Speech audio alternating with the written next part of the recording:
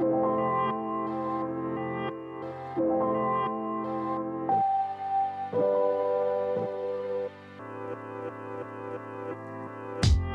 fam, as you know, we are big believers on this podcast about learning from the trials and tribulations of entrepreneurs, executives, and companies that have come before us.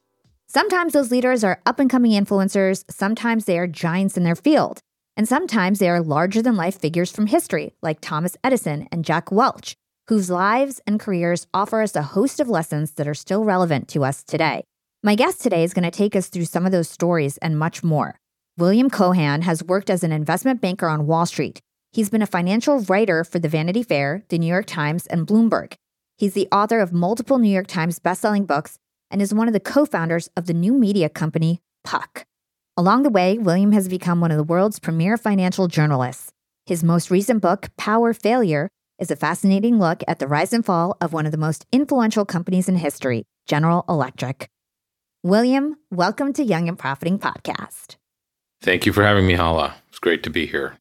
I'm excited for this interview. And before we get into GE and Jack Welch and so much more, I really think there's a lot that our listeners can learn from when it comes to your own backstory and career. And so let's start here. You've changed course several times in your career. I'm always interested to hear about those pivots. And early on, you got your degree from the Columbia School of Journalism, and you got your big first break as an investigative reporter for a newspaper in Raleigh, North Carolina in the early 80s. Can you talk to us about what you were doing there and what made you decide to ultimately pursue a career on Wall Street instead later on?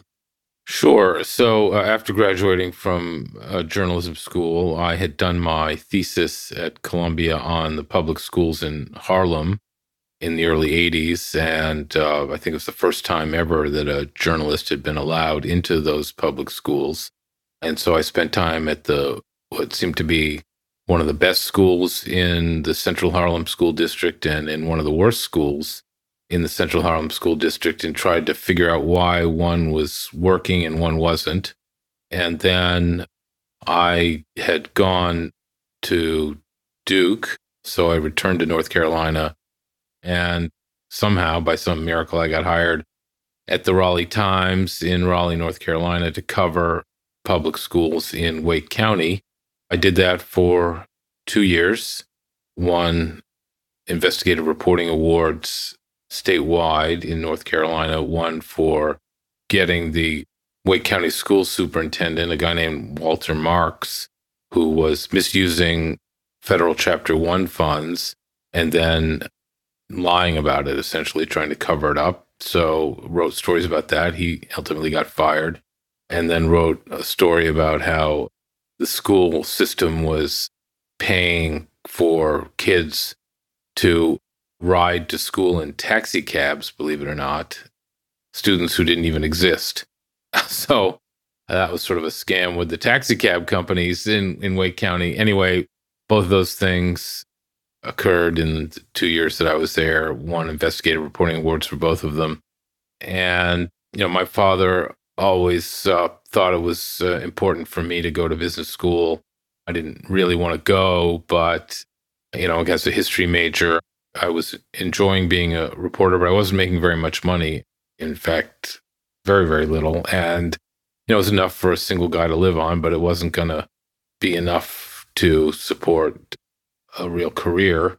I never understood, in fact, why journalists get paid so poorly, but that's another topic.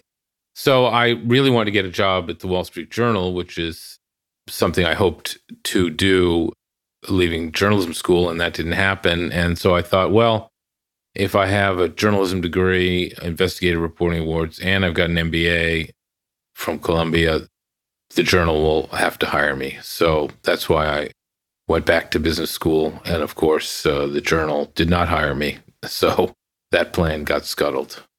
And so you ended up going and becoming an investment banker, which at the time was like a super hot career, sort of like everybody trying to get into AI now. So how did you actually get into Wall Street and become an investment banker? What was that transition like, considering you didn't really have experience other than your MBA?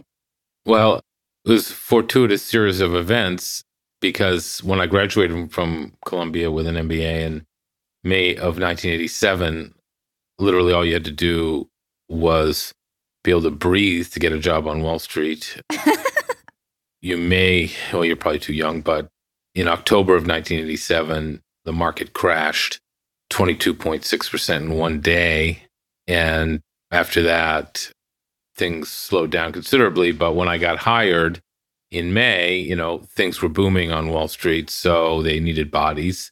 I was a freshly minted MBA. And so I didn't have a clue what I was doing, of course. But that just goes to show you that they were hiring MBAs sort of with abandon. And again, as I mentioned, really wanted to get a job at the Wall Street Journal. And I managed to finagle an interview with the national news editor at the Journal when they were down. That was when they were down still at the World Financial Center in Manhattan, near where 9/11 occurred. And I got into the guy's office, and he looked at me like I had 27 heads. And he basically said, "What are you doing here in my office?" And I said, "Well, I really want to get a job at the Wall Street Journal. I really want a job here. I'm here to get a job." And he said, "Well, you can forget that. We have a hiring freeze on. And even if we didn't have a hiring freeze on, I got my eye on this guy from Fortune and that guy from Forbes. So forget you." I said, "Well, I'm going to either go to Wall Street or the Wall Street Journal. It's your choice." And he said, "Goodbye."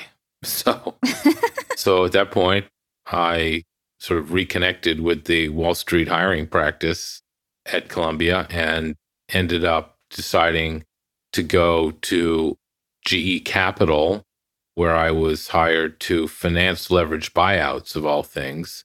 And that'll give you just sort of some idea of how wacky things were back then, because, I had no experience, as you pointed out, other than my MBA. I had zero experience.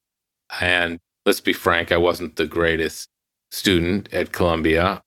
I was selected to be the class speaker, no doubt because of my charming personality, but I was not a great student. Even though I come from a long line of accountants in Massachusetts, I had no idea what accounting was all about or finance. I did get my degree, but when I went to GE Capital to quote unquote finance leverage buyouts, that'll just show you how crazy things were that I was hired to do that without any background or knowledge of what I was doing whatsoever.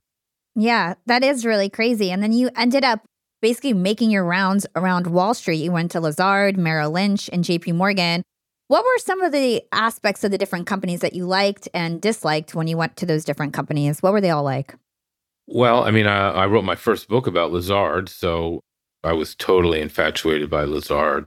They didn't recruit, unlike everybody else, Goldman, Solomon, First Boston, whatever, that recruited on campus, MBAs. Lazard didn't. So you had to know someone to get an interview there. And when I was at Columbia, I managed to finagle an interview. And, I interviewed with two partners, Ollie Wambold and Jonathan Kagan, and they never even sent me a ding letter, which is what you get when they're rejecting you. They just ignored me. They just ghosted me. So that made me want to work there all the more. And then 2 years later, after I'd spent 2 years at GE Capital, I got another chance to go there. And this time they did hire me. And I was the only associate hired that year. They didn't have an HR department, so I wasn't welcomed with open arms. They weren't, like, "Here's what you're going to do. I'm so glad you're here." It was like, "Okay, here's an office. Sit in the office." And I think it was like 4 months before I did anything of any substance. So it was a crazy place. At that point, it was a private partnership. It was literally a firm that was punching above its weight on a regular basis. It worked on all the best deals and without really trying too hard. And there were, amazing people who worked there. And, which is, of course, why I decided to write my first book about Lazard many years later. But it was also a very frustrating place to work, and politics were quite Byzantine, Soviet-like. And, I probably wasn't the greatest navigating all of that. And so after about 6 years there, I got recruited away to go to Merrill Lynch. That was the total polar opposite. It was corporate. It was a public company, very big. Lazard was very small. I couldn't figure out the politics there either. And then got recruited away to what is now JP Morgan Chase. But I went from being an associate at Lazard to a managing director at JP Morgan Chase running the media and telecom M&A group before January 2004, when I got summarily fired again for breathing. So I guess I got hired for being able to breathe, and then I got fired for being able to breathe. So there you go. And so you ended up transitioning back into writing. And that was after 17 years. It's not like you just spent a few years on Wall Street. It was a long time, a whole career that you spent. So what was your thinking like back then? Why did you decide to pivot back into writing, especially when you know that it's really hard to make a fruitful career out of that? Desperation, Hala, desperation. I was fired again through literally no fault of my own. Never got a good explanation. Treated horrifically, absolutely horrifically. I wouldn't wish it on anybody. And I had two young sons. My wife was working. And basically, not only did JP Morgan Chase fire me, they also blackballed me from the industry so that I couldn't get another job working on Wall Street. And they did that repeatedly and without the slightest bit of remorse or concern. And I thought, well, what can I do that is within my own control? Who I don't have to worry and wait, who's going to finally decide to hire me or not. I need to get control of my own life.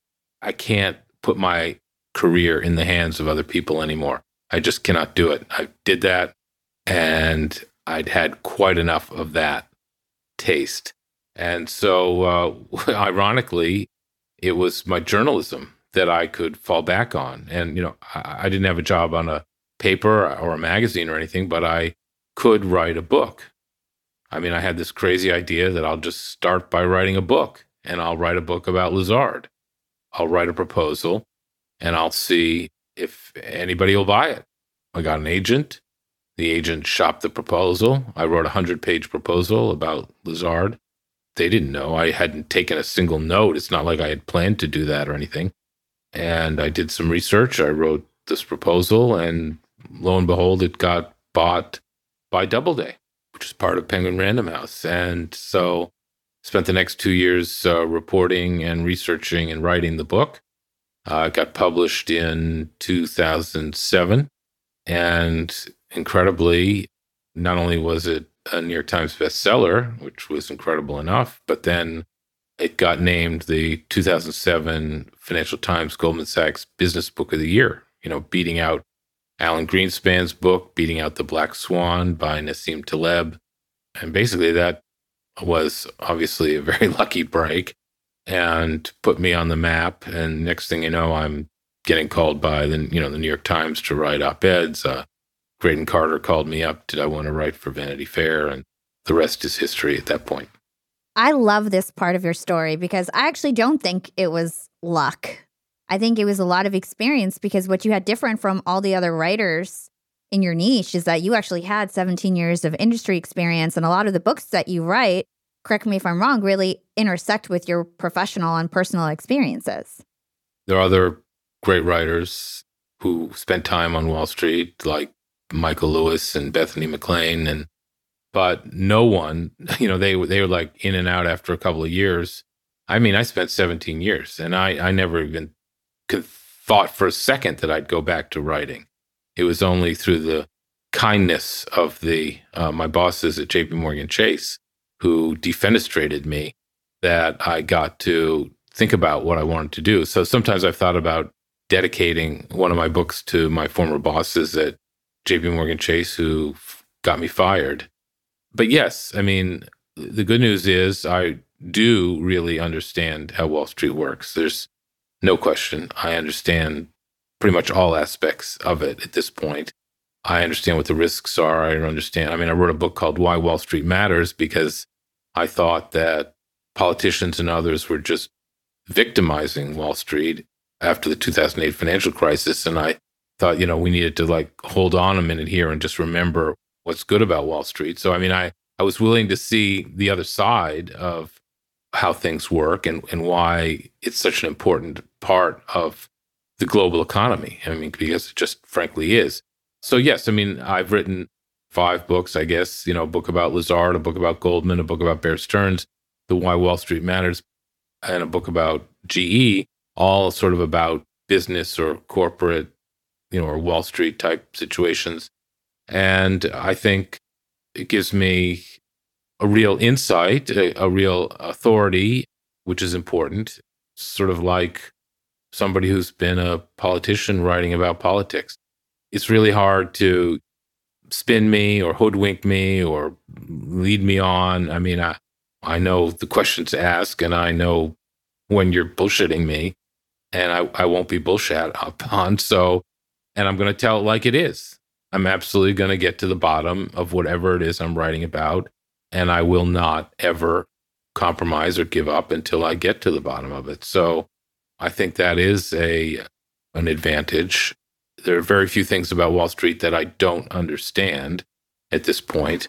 So I can really, I think, cut through a lot of the crap and get to what I think is important, and also write a story that I think people want to read. So I also try to write books that I like reading. Yeah. And we talk about skill stacking a lot on the podcast. And you're somebody who seems to have really leaned into your skill stack, starting with journalism, then working on Wall Street, then putting it all together and becoming an author of those types of books, and even having the skills of actually working at the companies that you write about. So it's really interesting what you do. Let's talk about your rejection and termination at this company.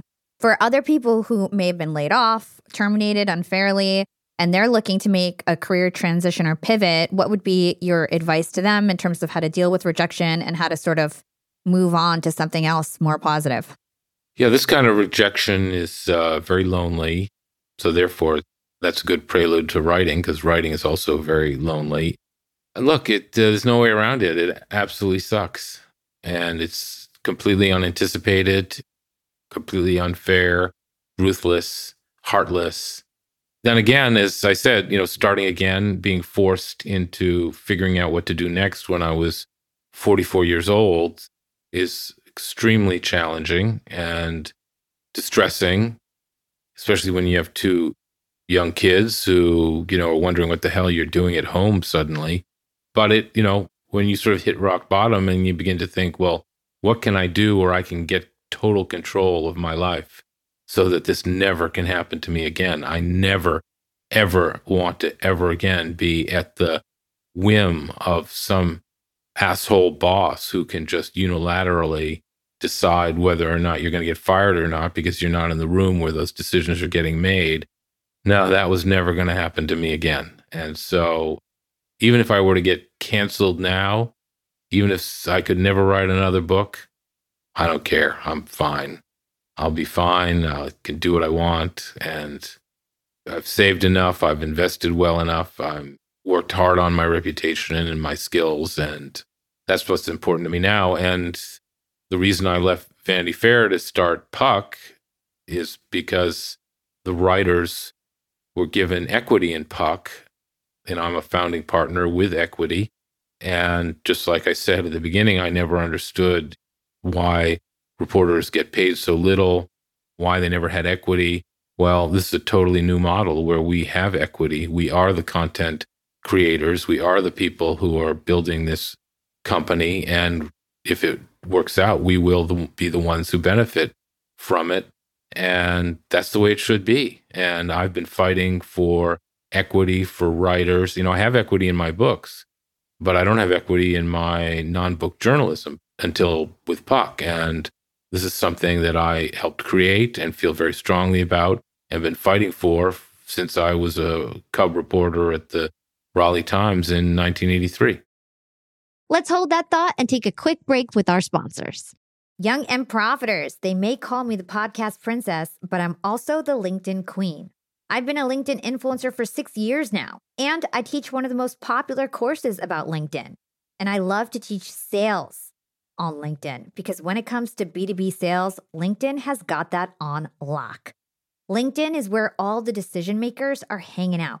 There are 180 million senior level decision makers on LinkedIn and 10 million C-suite decision makers. These people are on LinkedIn and they're in the mode to buy. They're using LinkedIn for their buying journey. to research vendors or sales reps that they might work with, to look up how to solve their problems, to learn from industry thought leaders. They are in the mode to buy, whereas on other platforms, they're in the mode to be entertained. You want to get them in the right mindset. You want to cut through the noise with LinkedIn ads. In fact, 79% of B2B marketers rate LinkedIn as their top channel for paid media. And LinkedIn has the best targeting because they've got all these different inputs. People are putting their resume basically up on there. And so there's so many keywords that they can use to target the right decision makers so they can hear about how you solve their problems. And I've got a special gift for all you young and profiters who want to try LinkedIn ads. You can get a $100 credit. LinkedIn was super generous. If you want to make B2B marketing everything it can be and get a $100 credit on your next campaign, go to linkedin.com/YAP, Y-A-P. Again, if you want to claim your credit, go to linkedin.com/YAP. Terms and conditions apply. Young and profiters, Yap Media is growing so fast. I have 10 open roles just this month. In the past, it would take me so long to find hires. I have to go on all these different job sites. I have to create my own skills assessments. That's why I let Indeed do a lot of this heavy lifting for me. Indeed is the powerful hiring platform where I can attract, interview, and hire all in one place. Indeed has things like skills assessments, where when we have specific roles, we can find an assessment that matches that role and we can make sure they have the skills that we need. Then I can focus on culture fit. I can make sure they're scrappy enough and are obsessed with excellence and do all the things that we need to do for them to fit in at Yap. And Indeed streamlines hiring with powerful tools like Instant Match. An Instant Match basically matches you with candidates as soon as you put up a job post with people who are qualified right away. It's instant. And the best part is it gets better as you use it. So now when I use Indeed, especially when I'm hiring for similar roles, I get people right away where they know that I'm going to like the candidates because they can see what my preferences were in the past. It gets better as you use it.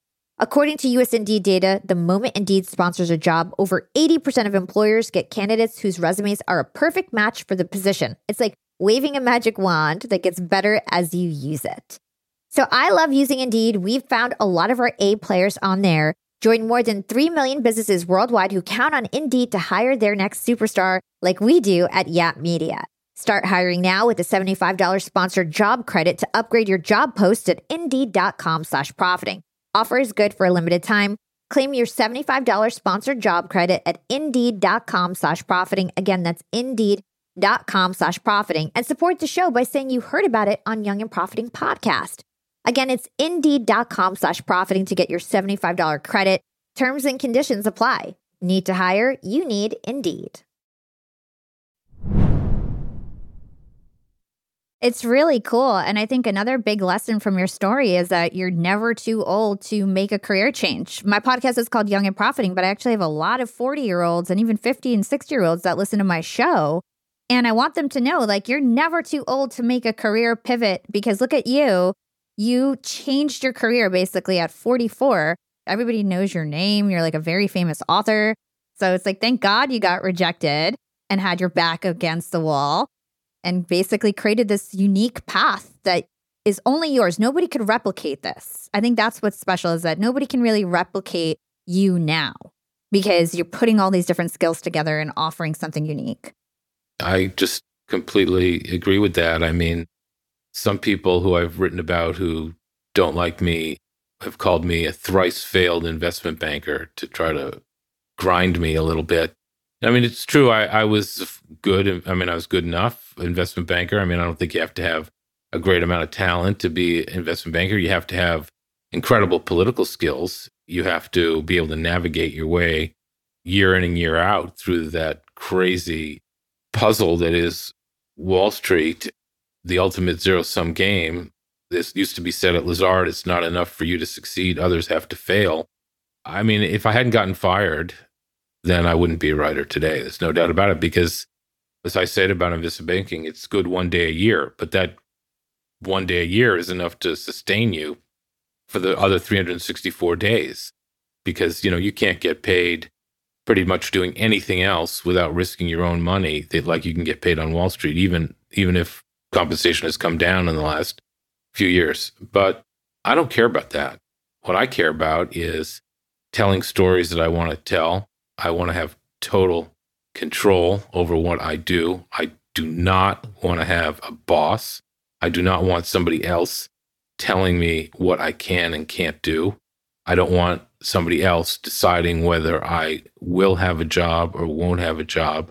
If my political skills are off compared to what that person wanted or wants, that is just repulsive to me in every way. And, I've managed to carve out in the last 20 years, nearly 20 years, a career starting at 44, where I have pretty much total control every day over what I do, all day, every day. And I can be where I want. I can do what I want. If I want to go on vacation, I can go on vacation. If I don't, if I want to work while I'm on vacation, I can. If I want to stop work at noon every day, I can. That's the life. It's a great life. Okay, let's talk about your latest book about GE. What was the genesis of this book?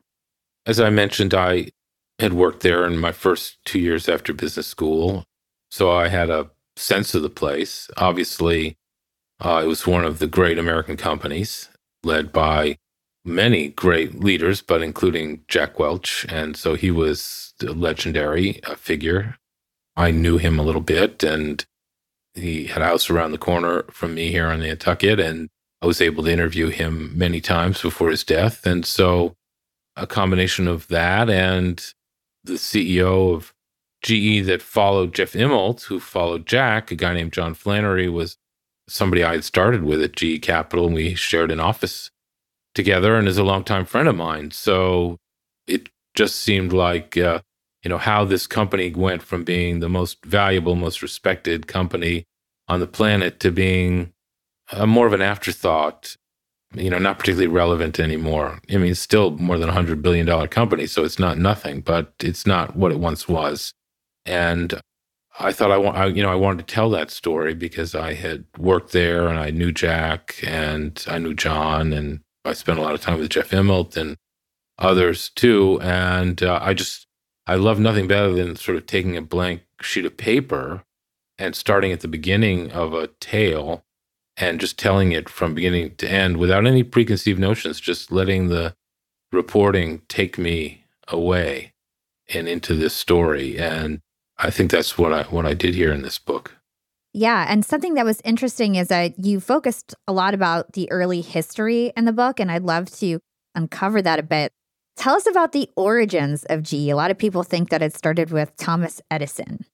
And I thought it started with Thomas Edison too, because that's, of course, what GE wants you to believe. And why not? Who wouldn't want to have their company started by Thomas Edison, especially in 1892, and have it still be going? But, unfortunately, that's not the whole truth. It was formed by a merger between two companies, one of which was Thomas Edison's company called Edison General Electric. But in 1892, by the time that merger took place, Edison was not even the CEO. There was basically an investment banker who was the CEO, and JP Morgan, the man, was the principal owner of the company. Thomas Edison had pretty much checked out and moved on to another project, something to do with like a limestone quarry in New Jersey or something. And then they merged it with another company, the Thomson-Houston Company, that was owned by a guy named Charles Cohan in and around Boston.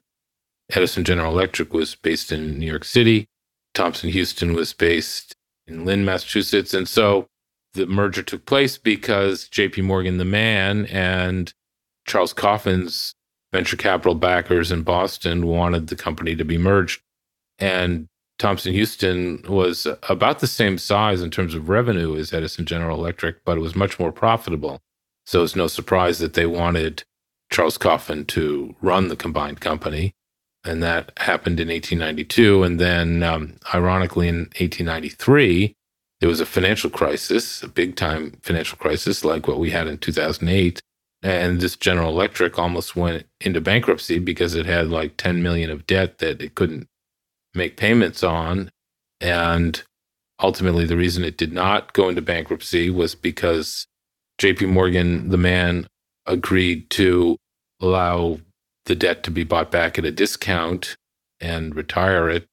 And for the next 70, 80 years, GE had a fortress balance sheet, AAA credit rating, and that only began to fall apart as GE Capital got bigger and bigger and bigger and more profitable and riskier.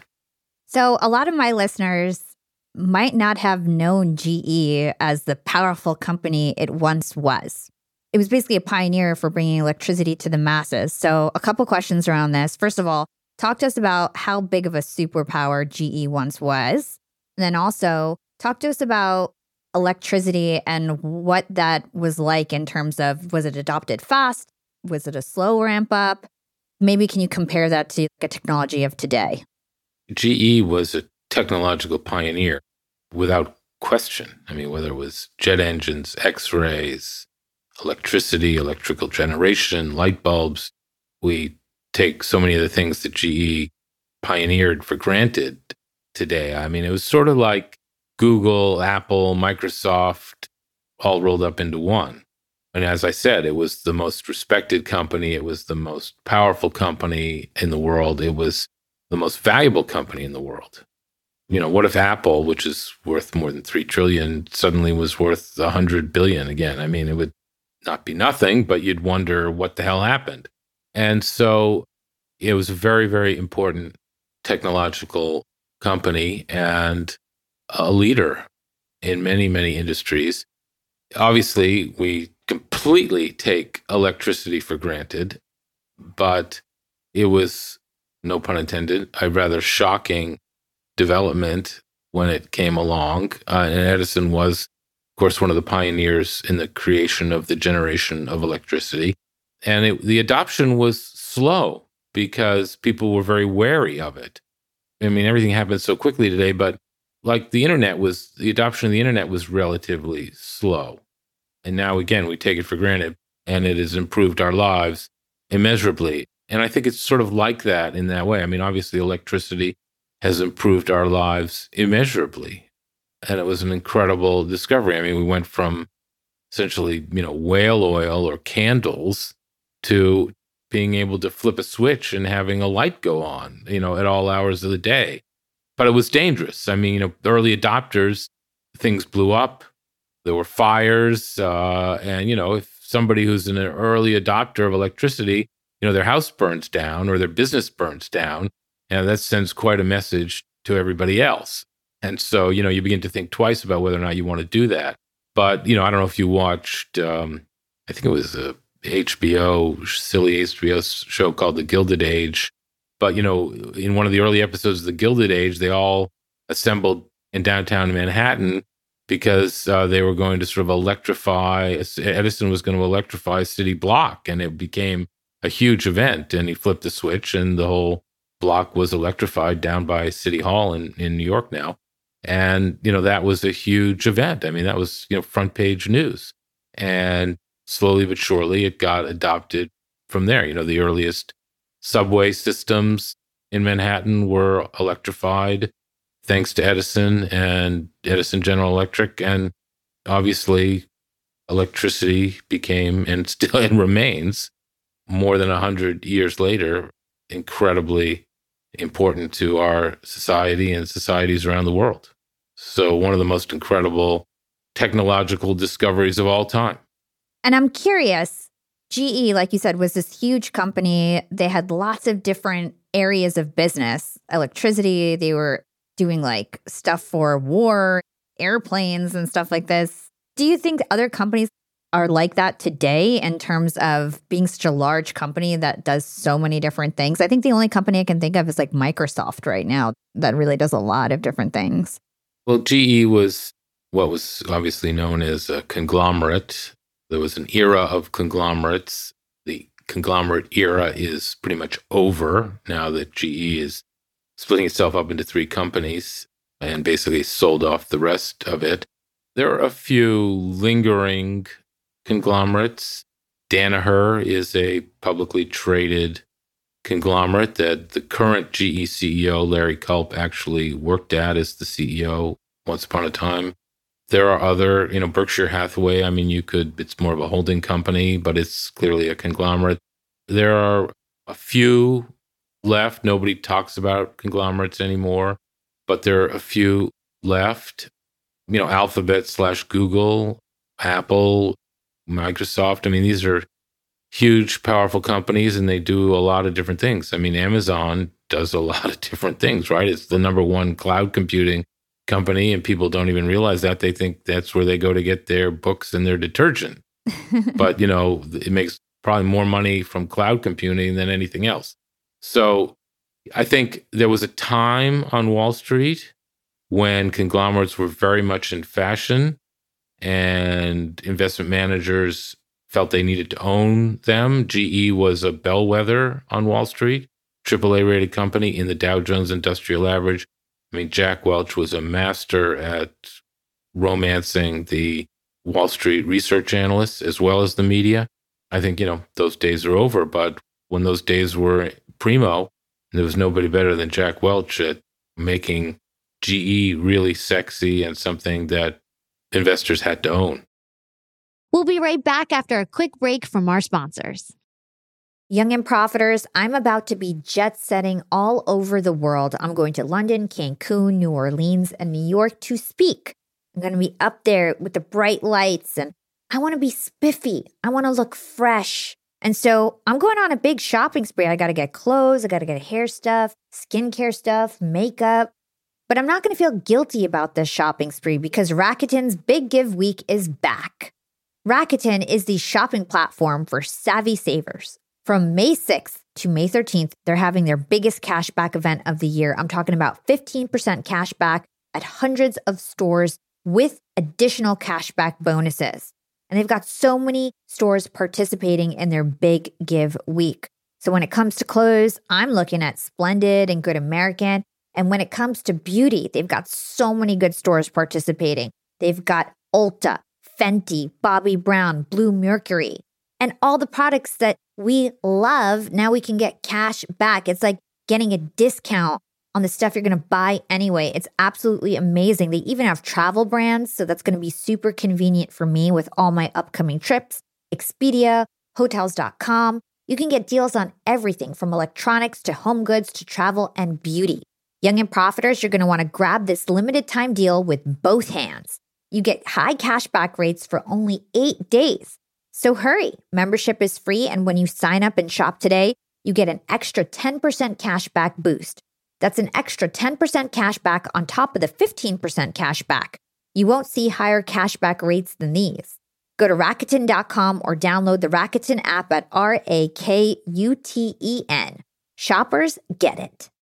Young and Profiters, we are all making money. But is your money hustling for you? Meaning, are you investing? Putting your savings in the bank is just doing you a total disservice. You got to beat inflation. I've been investing heavily for years. I've got an E-Trade account. I've got a Robinhood account. And it used to be such a pain to manage all of my accounts. I'd hop from platform to platform.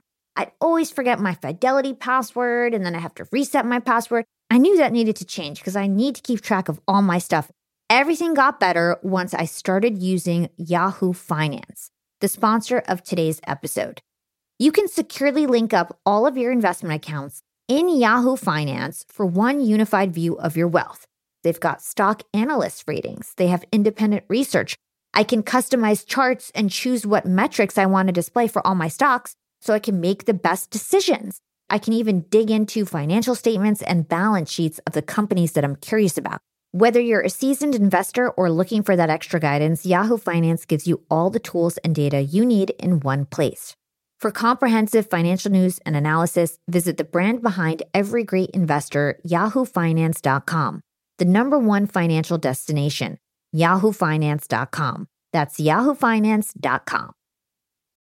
Young and Profiters, as you may know, I launched my LinkedIn Secrets Masterclass a little bit over a year ago. It was my first course. And so far, I've generated well over $500,000.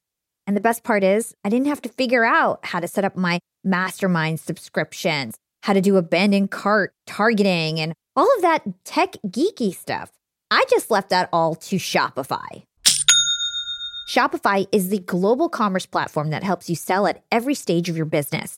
And if you're in that I need to sell more with less stage, Shopify Magic is your AI superpowered sidekick ready to whip up captivating content that converts. And it doesn't matter if you're selling digital products or vegan cosmetics. Shopify helps you sell anything, anywhere, from their all-in-one e-commerce platform to their in-person POS system. Stop those online window shoppers in their tracks and turn them into loyal customers with the internet's best converting checkout. I'm talking 36% better on average compared to the other options out there. It's no wonder Shopify powers 10% of all e-commerce in the US, including huge global brands like Allbirds and Thrive Cosmetics. It took me a day to set up my Shopify store. I set up chat, took 2 minutes, and I was done. 1 month from thinking of the idea to implementation, a year later, I've made $500,000 on the idea. That's what it takes in 2024, just a good idea, and then utilizing a platform like Shopify that can help you make it a reality. There is no excuse these days. If you've got a good business idea and you think you'll be a good entrepreneur, you don't have to wait any longer. You don't have to be super techie, and you never have to worry about figuring it out on your own. Shopify's award-winning help is there to support your success every step of the way. Sign up for a $1 per month trial period at shopify.com/profiting. That's all lowercase. Go to shopify.com/profiting now to grow your business no matter what stage you're in. Shopify.com/profiting.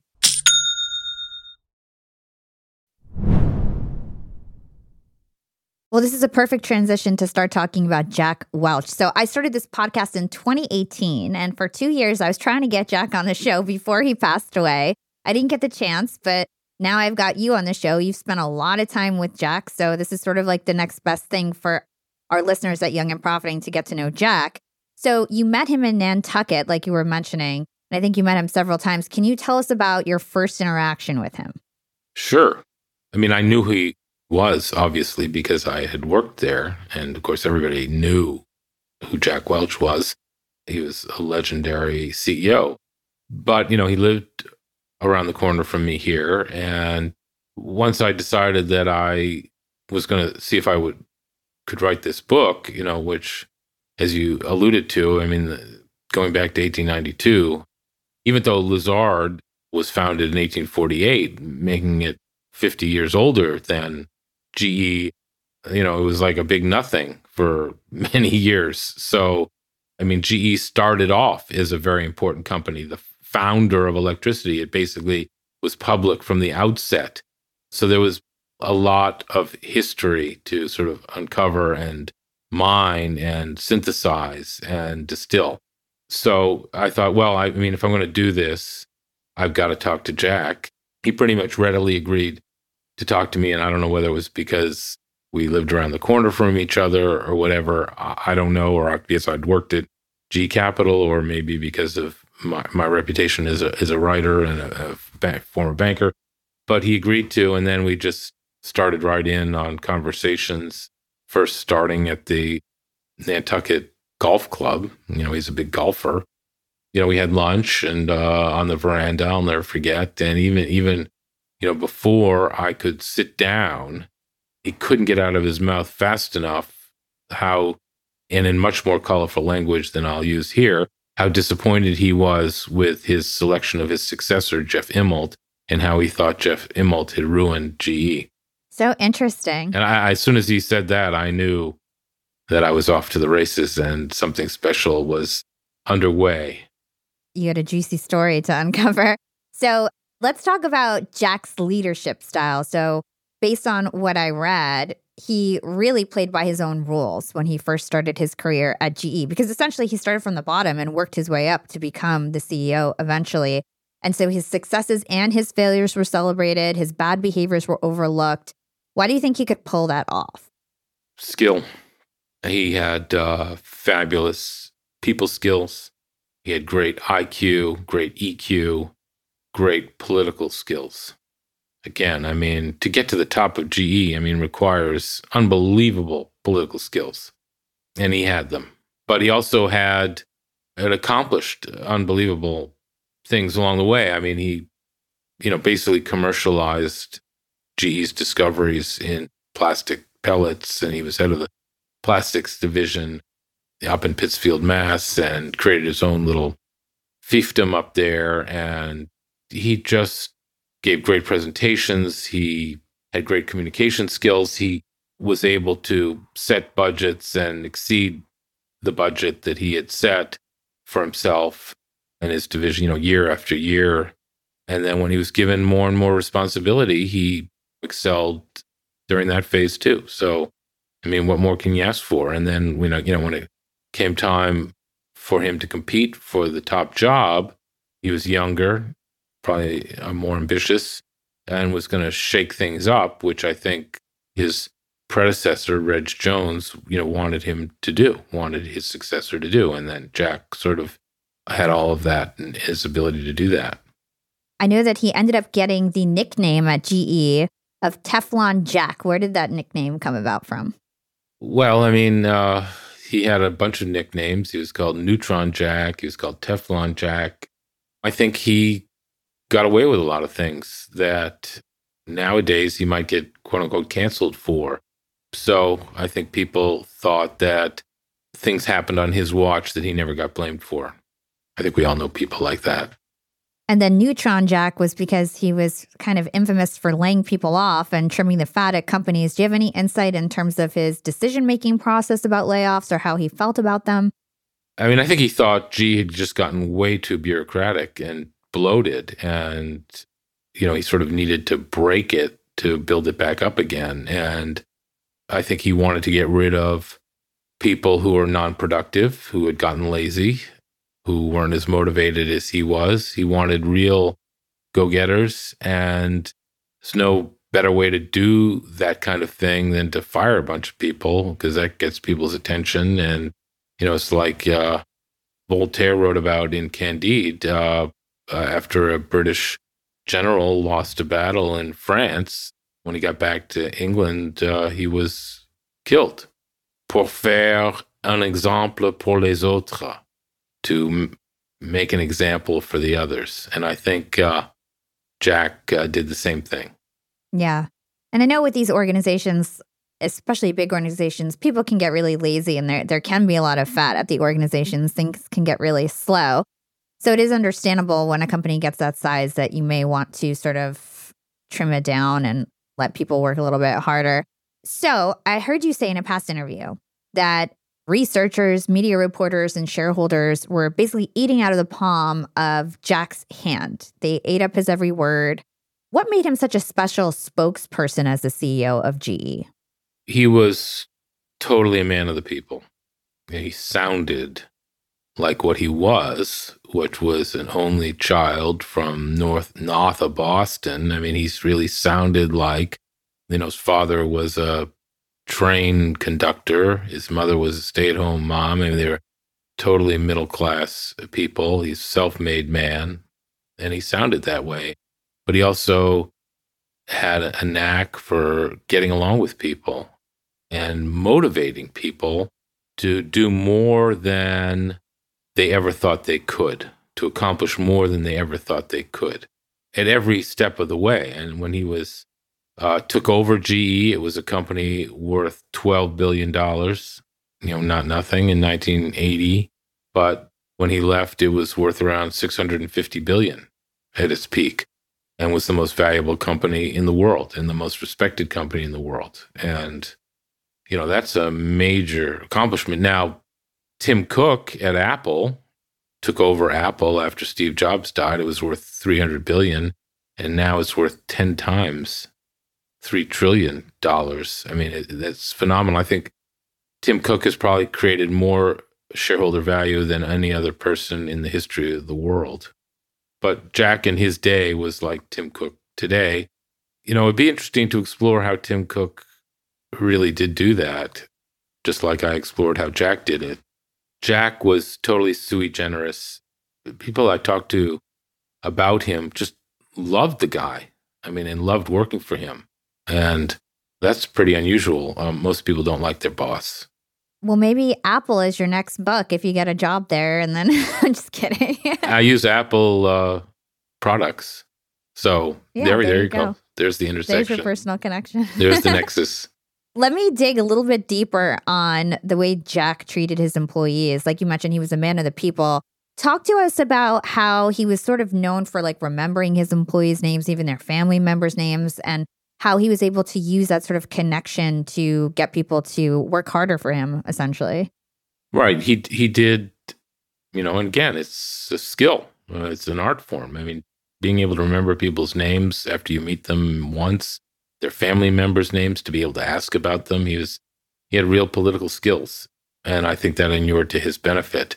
But he did what he called wallowing, which was he would dig deep into a topic and just bring everyone together to talk about it. But he also encouraged dissent. He just encouraged people to disagree with him. Now, again, he was very forceful. He would generally get his way, of course, as a CEO would, but he was capable of having his mind changed. If he'd made a decision, he could reverse that decision if somebody convinced him why he was wrong and had made a mistake. And I think that is a great skill. What did he look like, right? Because when I think about Jack, and especially for all of us who sort of just know his name, I think of him as this tall, grand person. What did he dress like? Like, talk to us about that. Jack was not big, not tall. He was short and a dynamo. When I knew him, obviously, it was much later in his life. So he was even sort of diminished, smaller than even he was when he was in his prime. But he, right to the end, always had an incredible amount of energy and just ambition that knew no bounds and a real love of life and lust for life. I mean, it was very infectious. I think one of the things that sort of made me the happiest was that during our last visit together, which also was at the Nantucket Golf Club, my older son called up and coincidentally, and Jack invited him and his friend to come over to the club and sit with us and have a beer. So I was really glad that my son got to, have a beer with Jack Welch and meet Jack Welch. That was great. That's really cool. Good for him. Okay, so my last question here about Jack Welch, and then we'll move on to GE and sort of what it is now and how it ended up where it is now. My last question is really about the fact that Jack worked his way up to become a CEO, just like Tim Cook didn't found Apple. The CEO of Microsoft didn't found Microsoft and is a really great CEO. So talk to us about the fact that being an entrepreneur doesn't necessarily mean you need to be a founder or inventor. You took that path, sort of. You invented your own career and took that path. But talk to us about the fact that not everybody needs to be an inventor or entrepreneur. I've sort of thought a lot about this. I mean, at some point around the turn of the 20th century, founders of companies sort of made the decision that they didn't have to continue to run these companies to benefit from what they had started and created. They could bring in professional management, give them incentives to run the companies that they had started, and it could actually all work out just fine. They could go pursue other things, philanthropy, golf, living in a hut, in the middle of an island or something, and just own the equity that they had got because they were the founder and the creator, and let somebody else run these things who might even be better at it than they were or would be. That must have been an incredible leap of faith to realize that that could work, that you could bring in professional management, then that you could go off and do something else and then create a whole series of companies where shareholders were quite diverse. And there were many shareholders. I mean, GE had billions of shares in the company and hundreds, millions, many millions of shareholders. So the ownership was quite diversified and diluted. And it could all just work out just fine, by and large. Not always, but mostly. I mean, so that is an incredible leap of faith to create something like that and to make it work. So I'm sort of fascinated by that moment in time when which of course we take for granted now, but somebody had to come up with that scheme. And it's really interesting because I think a lot of people, they're not great at inventing or creating or taking something from 0 to 1, but they might be great at the ops and operations and actually leading and managing. Look at Jamie Dimon at JP Morgan Chase. I mean, he was not a banker. He was not a trader. He worked for Sandy Weil, and he sort of learned to be a bank executive, whatever that means. And he's turned out to be one of the best bank executives we've ever had, and made himself a billionaire in the process through his ownership of JP Morgan stock that he got for compensation, not because he was the founder of JP Morgan. So if you can get yourself somehow into those positions and do a good job at it, you're going to get rewarded. Okay, let's get back to GE. So the story's not over after Jack Welch. He hands off the CEO role to Jeffrey Immelt, and everything sort of went haywire after 2001. So talk to us about that, the evolution of where GE is now after Jeffrey took over. Jeff Immelt, in fairness to him, took over from Jack.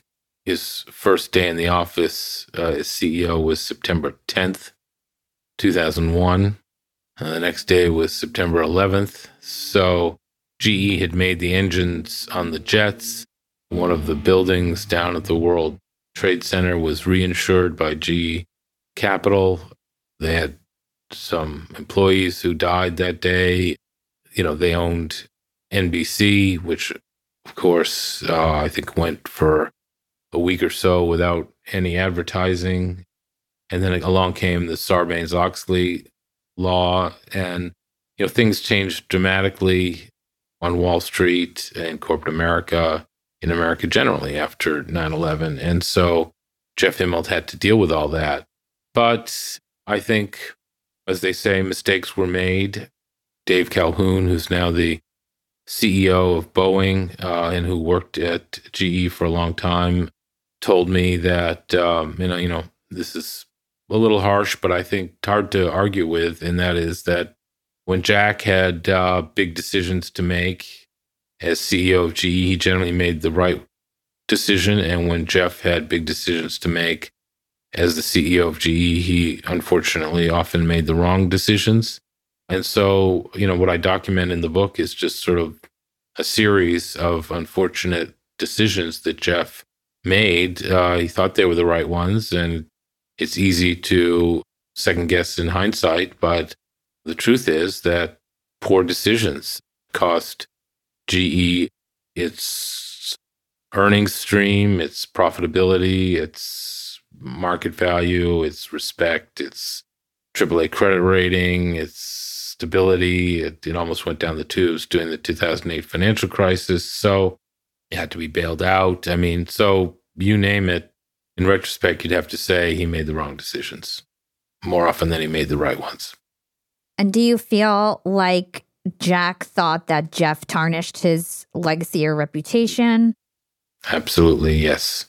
I think Jack felt that he had left Jeff a royal flush when Jeff took over from him.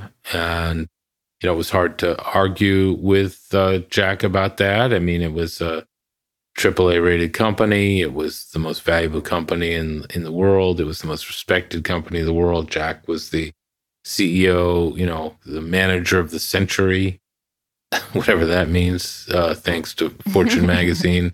And Jack absolutely felt that Jeff squandered that incredible hand that he had given Jeff. Now, of course, Jeff felt that the hand that Jack dealt him wasn't that great, and he needed to fix it. And a lot of CEOs believe that their predecessor didn't do as good a job as their predecessor would have everybody believe. So, I mean, that's nothing new. I think objectively speaking, you'd have to say that Jack did leave Jeff with a pretty good hand, and he didn't play it particularly well. Circumstances have changed. Obviously, 9/11 changed things. The things that we talked about before changed things, but Jeff made a lot of proactive decisions that I think Jack wouldn't have made, or Jack would have played differently. And I don't think if Jeff had played the hand differently, I probably wouldn't have written this book. So that's something to think about too. So interesting. What do you think is there for the future of GE? Do you think it's ever going to be the huge company that we used to know it for? Or do you think, I know it's separating into other companies or has? Yeah, it's in the process of breaking itself up into 3 companies. It's the healthcare division is already publicly trading. GE is a big shareholder. I'm sure they'll spin that off to shareholders. I think next year they're splitting off the power business is GE Vernova. There's a name right out of a computer brain.